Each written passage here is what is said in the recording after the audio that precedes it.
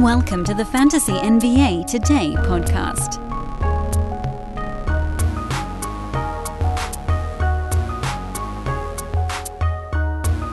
It's a magical two-show Thursday, ladies and gentlemen. Welcome to this September 7th official episode of Fantasy NBA Today. I am your host, Dan Besbris, at Dan Besbris on Twitter, DanBesbris. Hope you guys enjoyed the mock draft from earlier this morning. This is the show where we will be digging now into a bit more of the third round stuff in terms of Yahoo ADP more than anything else.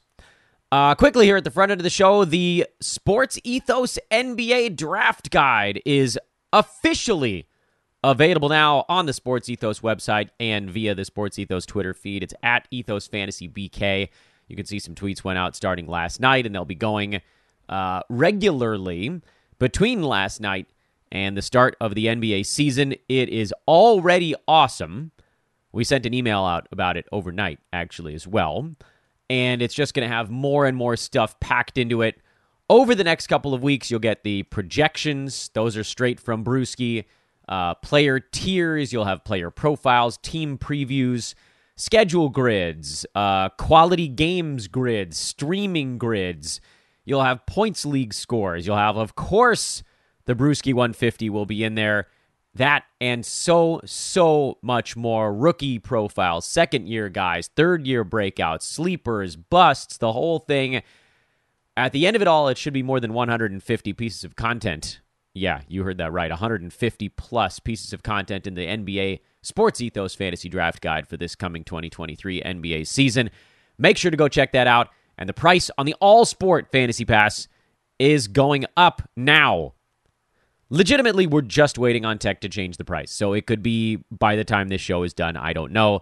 It's $7 a month until they switch it.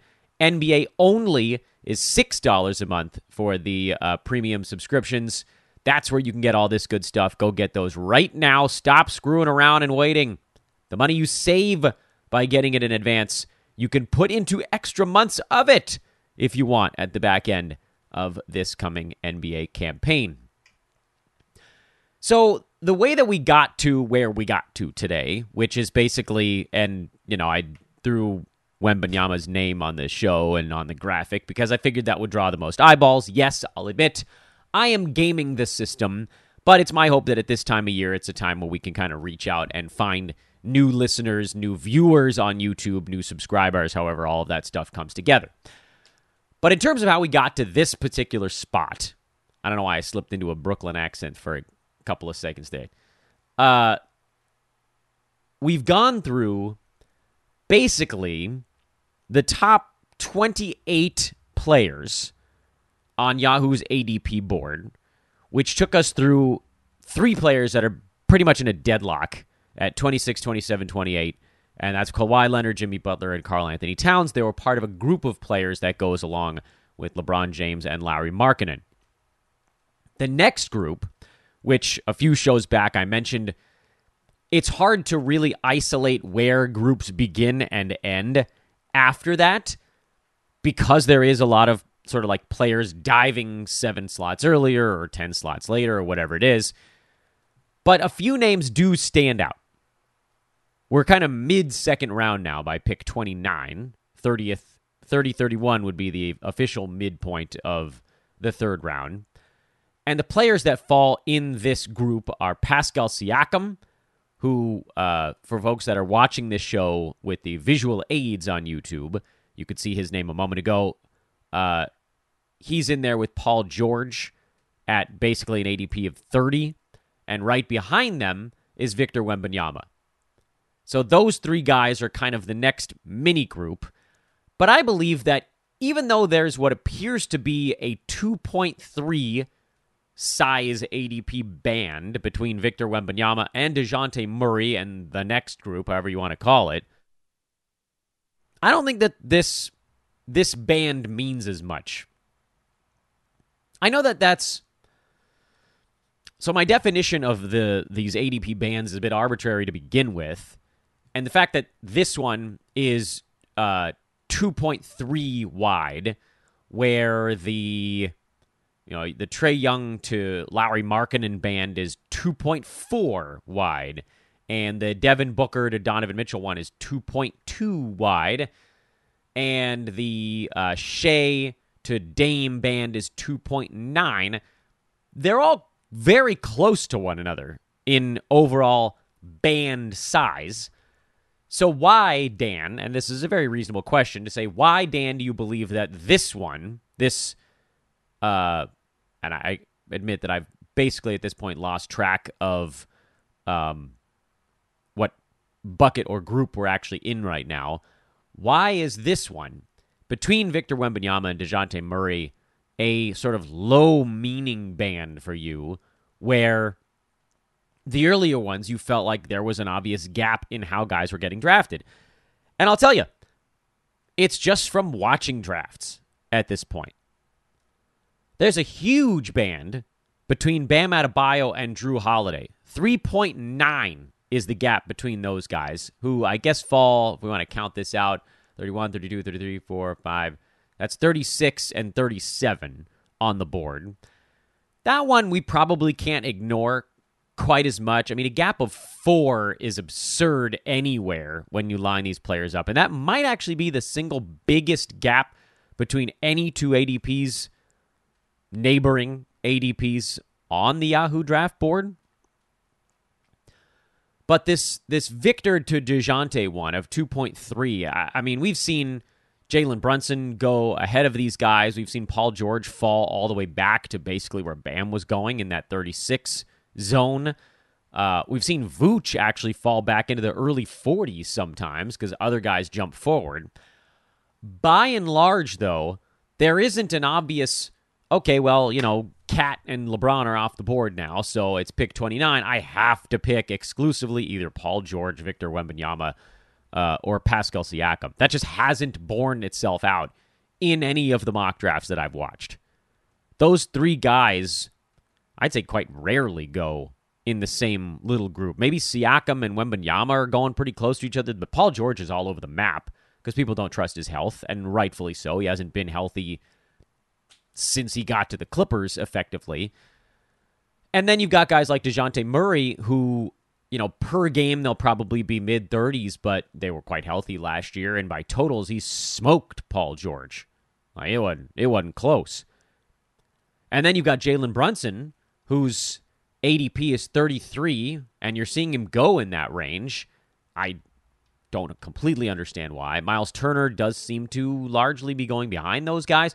So, all that to say, this area is a little bit more murky.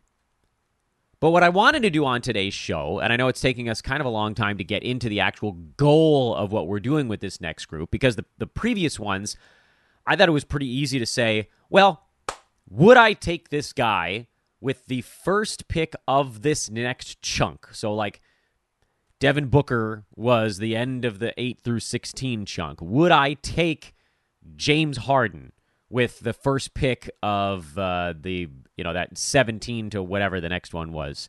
Yes or no? Would I take Domantas Sabonis, Desmond Bane, etc.? And we've been doing that the whole way through. We can do that in this area. Would I take Pascal Siakam with pick 29? Would I take Victor Wembanyama with pick 29? Would I take Paul George with pick 29? And that's all well and good. But I think we're at a point now where we don't necessarily need to separate. How do I want to phrase this? To separate the overall third round from the individual players within it. Up to this point, we've done these, 3 or 4 player at a time situational handicaps. And then at the end of that, we've come back together and said, well, how would we actually stack these players up? But perhaps because this group runs from pick 29 all the way to pick 36, if we want to call it that, or do we even want to extend it longer and just say it's like 29 to infinity? Not entirely true, but you catch my meaning. Is there a point in me saying, would I take, like, Bam Adebayo at pick 29? Yes and no. The answer for all of these guys, almost all of these guys, is yes and no. So let's just start with the players as they're listed, and let's talk about them a little bit. Pascal Siakam is currently with an ADP of 30.3, which puts him as the 29th player in line. Is coming off a season in Toronto where he played 37-plus minutes per ball game, somehow remained on his feet for 71 out of 82 games last year, and finished as the number 43 player in 9 category leagues. And I know what you're thinking. Like, Dan, was there some really obvious overarching reason that he was only number 43? And the answer is not really. It's more so that Siakam is a victim of people generally overvaluing the most obvious counting stats. We can call it Julius Randleitis. Name could use a little workshopping. Randall averaged 25 points, 10 boards, and 4 assists last year. Before Jalen Brunson was around, he was 20s and, a little under 10 rebounds and 5 or 6 assists. And those are really easy numbers to quantify because they are the 3 largest numbers on the board, meaning what you need from your players to be competitive in fantasy has to be biggest in those 3 departments. You need points, obviously, the most, because the league average or fantasy league average was like around 16 and a half-ish or so last year. And rebounds, league average was around 6, and assists, the fantasy league average was in the low 3s, basically. And there's no other stat where you need to get anywhere near that number for it to be almost like quantifiable, basically. 3s would be the next one on the board. Fantasy league average is like 1.5-ish. 1.5 and change. But those are small numbers. 3 threes doesn't sound like a ton, but it's basically double what the fantasy average is. If somebody's hitting 3 threes a game, they're posting a very large impact on what your team is doing. Lauri Markkanen, for instance, hit 3 threes per ball game. That is, slightly better, I guess, because it does get harder and harder to get to those big numbers. But that's the equivalent of somebody who was scoring, as far as Z-scores go, and that's probably the best way to catalog this. Lauri Markkanen hitting 3 threes per ball game was a lot like, frankly, his own scoring at about 25 points per game. That's why these players get overvalued. Because the numbers are just big. 25 points sounds like a truckload. 3 threes sounds like only a very little. Points are, admittedly, harder to come by later in a draft, so maybe that's not the best point of comparison, but somebody who averaged 1.4 steals per game was a lot like somebody who averaged 3 threes or 25 points per game. 1.4, 1.5 steals. These are small numbers. They don't sound consequential because there is that fluctuation on a given week. So, a guy who averages 1.5 steals per game might have a 4-game week and actually get you 6 steals, or he might get you 2 one week and 10 the next. People don't like to put their eggs in that bucket. People like to put their eggs in the bucket of the guy who averages 25 points per game and tends to actually get pretty close to that number. Fewer random fluctuations in scoring weeks because it's an easier thing to game plan for. Julius Randleitis does impact a handful of players in the NBA, and I just happen to think that Pascal Siakam is one of them because from the Julius Randle scale, Siakam had a pretty good year. 24 points, 8 rebounds, 6 assists. Excellent from your power forward. 0.9 steals, 0.5 blocks. Not going to kill you with those numbers, but they certainly aren't helping very much. 1.3 threes, which again, just below league average. 48% from the field, ever so slight negative there, and 77.5% at the free throw line, also a little bit of a slight negative. A long discussion, a long prelude on this Pascal Siakam thing to say, okay, he was number 43 in 9-cat last year, and it wasn't like he was a super high turnover guy. So what exactly are people seeing in Siakam to say this is a guy that belongs getting drafted at number 29? What's the thing that pushes him forward? Is it more shots? Because he was already taking 18 and a half with that club. And yeah, Freddie VanVleet is gone, so I guess you could argue that maybe there are a couple of shots up for grabs, and maybe that's what pushes him higher on the board. But it's hard to go from 43 to 29. That's a good size one-round jump. 29 last year was Devin Booker, by the way, whose numbers are not all that dissimilar from Siakam's, but his percentages were way the hell better. Like, this is a pretty good leap to take.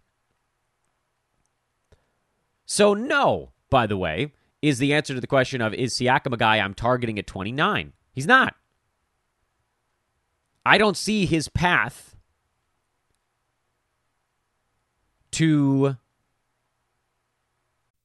Folks, picture this nightmare scenario.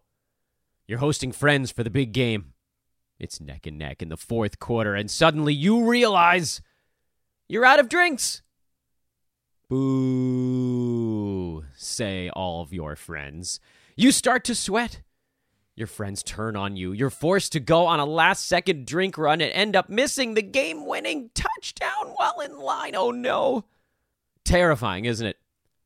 Luckily, you can avoid the drama with Drizzly, the go-to app for drink delivery. With Drizzly, you can shop a huge selection of beer, wine, and spirits, then get them delivered right to your watch party. Compare prices across multiple stores in your area, find the best deals on game day drinks, and get back to armchair quarterbacking from, you guessed it, your armchair. Download the Drizzly app or go to drizzly.com. That's DRIZLY.com today. Must be 21 plus, not available in all locations. Jumping 14 slots. But it's not that obvious that there's a perfect solution to this. So let's go to the next name on the board and say Paul George. Paul George has an ADP around 30. He's coming off a season where he was the number 25 ranked player in 9CAT. Some of that, by the way, was because of high turnovers. So, I suppose there's a little bit of an argument there. If you're punting turnovers, Paul George does move up the board from number 25 to number 19. Either way, that does have him in front of this ADP of 30. But Paul George played 25 games last year. And as we're approaching the start of this coming season, looking at his actual games played board is terrifying. He played 77 games his last year in Oklahoma City before demanding a trade out to partner up with Kawhi. Came to Los Angeles for the COVID year. Played 48 out of 72 games. 54 out of 72 games in the purposely shortened season. 31 out of 82 last year. And 56 out of 82 this season. It's been an absolute disaster for Paul George. I would argue maybe even a bigger disaster than Kawhi Leonard, who I know missed an entire season in there. But with Kawhi, you go into it thinking, all right, well, this is a guy who's just not even trying to play most of the games in a season. Paul George went from, his last 4 years prior to coming to Los Angeles, yes, he had that catastrophic deal back in 2014. We sort of take that out of the equation. Came back from that, played 81 games the next year. Then 75, 79, 77. He was, by all accounts, an incredibly durable basketball player. Came to Los Angeles, and the wheels just came right the heck off. Again, I'll repeat those numbers. He missed 1, 7, 3, and 5 games in the 4 seasons before coming to LA, and then promptly missed 24, 18, 51, and 26. That's crazy. Is there an iteration of Paul George that can make it through a full basketball season anymore? I really don't believe that there is. I don't see how I don't see how he makes it through a season, and I don't see how he could ever assume that he will. But now Paul George becomes a little bit of a math game. Paul George is a little bit of a math game because he, like some of these other older players who tend to miss a bunch of ball games, are likely to beat their ADP on a per-game side. So then the question becomes, how many games do you even need to squeeze out of these guys to where they actually become a totals value? I've found the best way to do that is to look at other players who are in that a similar range to where you think Paul George finishes this year. So let's assume that his stats hold relatively consistent season over season, and he's somewhere between, call it 20 and 28. How many games would that guy need to play to beat an ADP of 30? Well, we can look at some of the guys that played in, let's call it, low 60s games who had similar valuations. Where did they end up? Miles Turner is actually a really good example from last year. Miles Turner was number 20 or 21 in per game value, depending on where you were looking, missed 20 ball games, and finished by totals at number 35. Don't worry about where Miles Turner is going this year. This is basically saying, what if you took Paul George at pick 30, and he was the number 20 per game guy, which is a possibility for PG. I think maybe he's a little bit behind that, but let's give him the benefit of the doubt for this discussion, and only missed 20 ball games. He does not, in that instance, likely, does not get to his ADP of 30. He gets somewhat close, and you could call it sort of a wash, because 30 to 35 is sort of like a pretty big meh in terms of, is that a hit, a miss, or whatever. But that's the math you need to be thinking. Paul George probably needs to play in about 64 ball games at that per game clip to be a top 30 totals player. Anything over that is gravy. Anything under that, you missed. You can look at other examples from seasons past. Not this most recent year, but the previous one. Donovan Mitchell played in 67 games as the number 25 guy. Luka Doncic played in 65 games as the number 28 guy. Rudy Gobert played in 66 games as the number 22 guy. That's on a per-game basis. Where did they end up? Donovan Mitchell, actually basically right where he was, because 67, 68 was kind of the number for that year.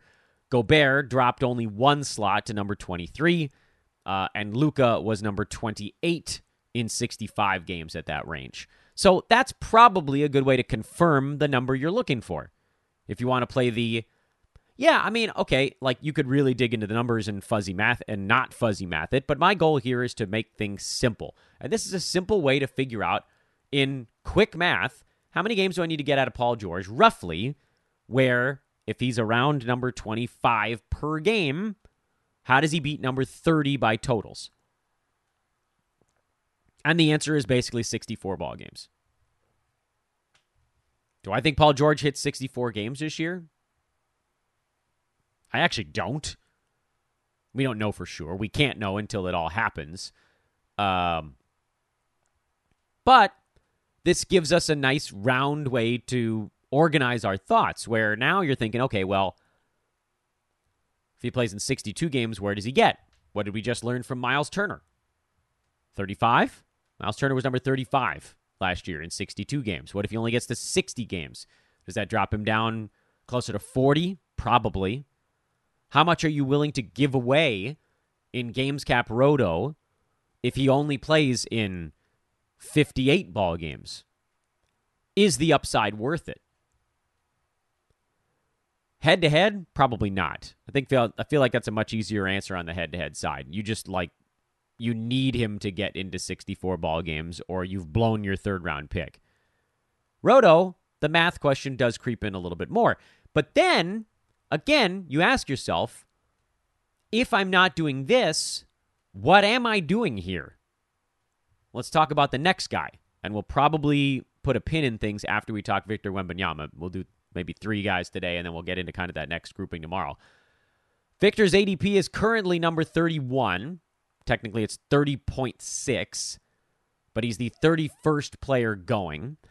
And he's also one would assume, a player whose ADP can jump around a lot because there is a ton of unknown about him. We don't really know, at the end of the day, what Victor's going to do in the NBA. You can make reasonable predictions based on what he did in his time pre-NBA.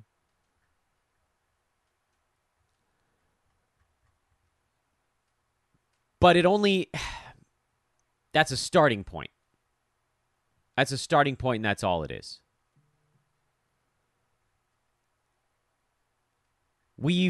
I'm trying to think back. So back during draft season, we talked to David Williams on the pod. We talked to Rhett Bauer, and I'm being a total jerk, and I'm forgetting one of our guests. Oof, bad move, Dan.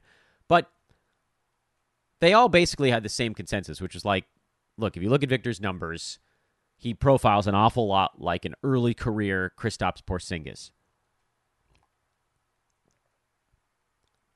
His shot selection was a little bit goofy.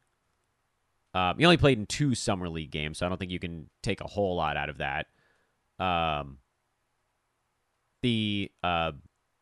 Playing in the various French leagues, the Elite Pro A, I think I'll probably get the name wrong on that one. He did log a bunch of games there. I think he played in 44 or something like that. Overall, like, good numbers, 20.5 points per game. I think he was around 10 boards, 2.5 assists, blocked 3 shots. So, like, obviously the fantasy profile is insane. I don't know that we need to go into too much depth on that, and it's why in dynasty drafts he's just beyond the number 1 overall pick.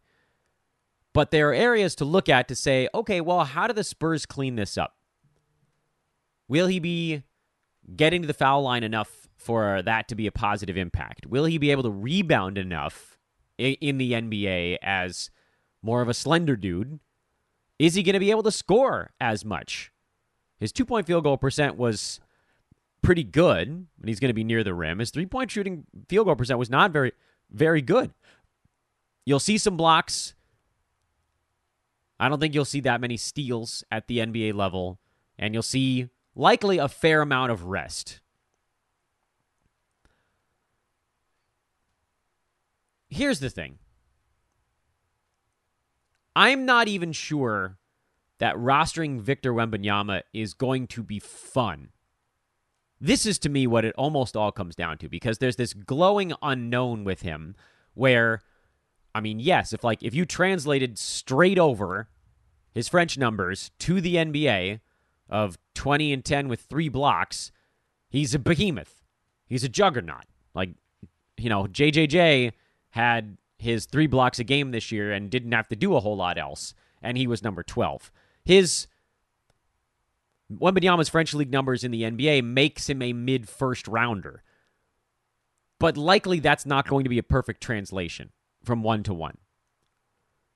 Here's why I don't think it's going to be fun to roster Wembanyama this year. I think because of the limiters they're likely to put on him, you're going to get these games maybe even right out of the chute where he busts onto the scene and teams don't really know how to game plan for him, and he's going nutso. Like, I could see a very reasonable universe where Wembanyama comes out of the gate, puts up huge numbers for like the first month and a half, starts to run out of gas, league starts to adjust to him, and maybe the move is to try to flip him for somebody at that point. But if that's your move from the outset, you're probably not going to get somebody much better than an early 3rd round pick when you send him out anyway.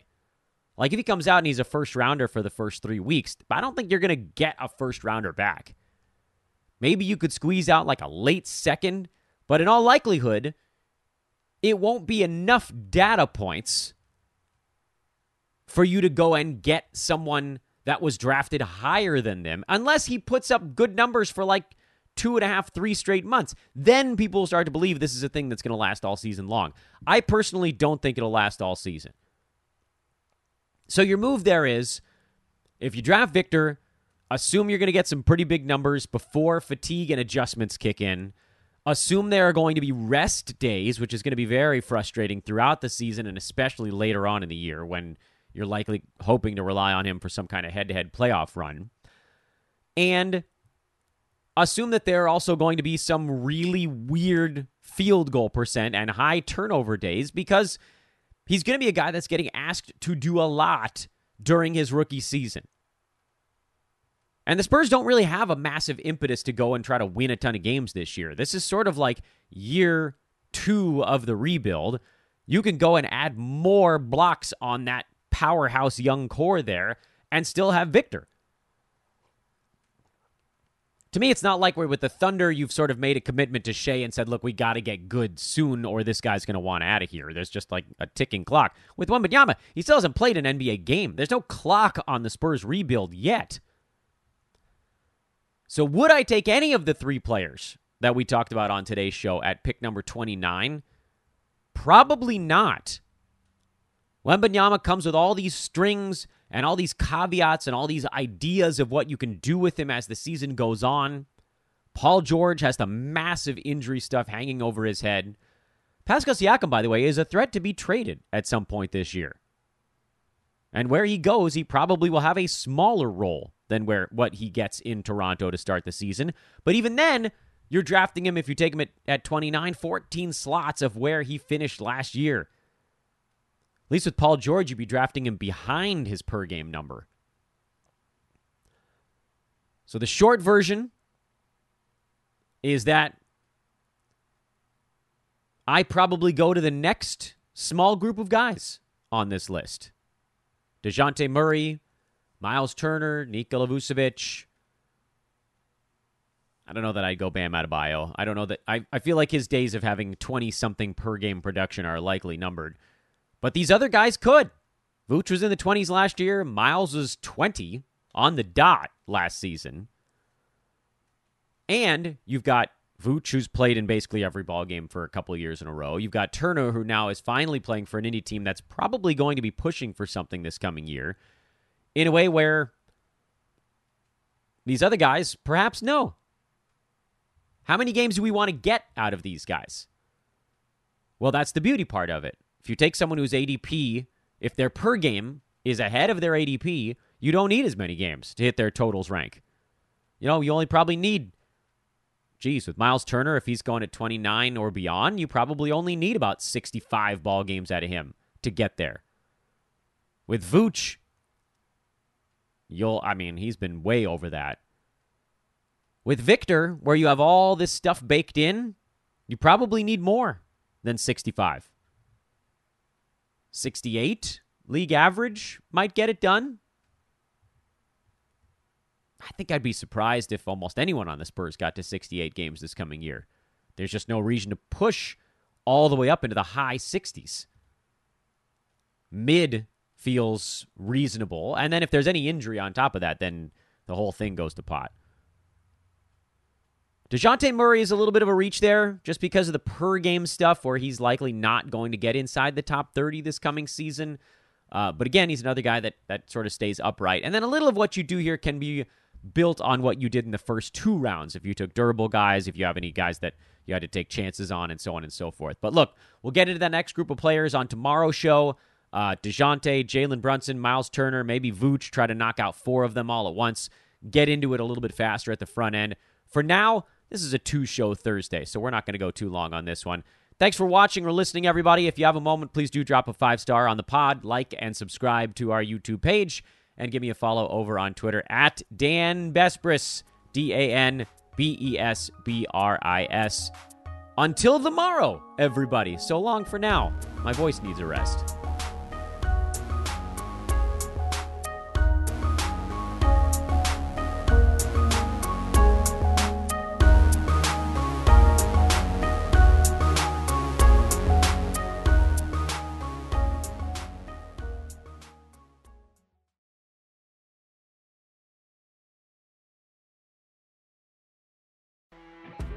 You know when you're listening to a true crime story that has an unbelievable plot twist that makes you stop in your tracks? That's what our podcast, People Are the Worst, brings you with each episode. I'm Rachel. And I'm Rebecca. We're identical twins who love true crime cases that make you say, didn't see that coming, and we hate the people responsible for them. Listen to People Are the Worst now on Apple, Spotify, or wherever you get your podcasts.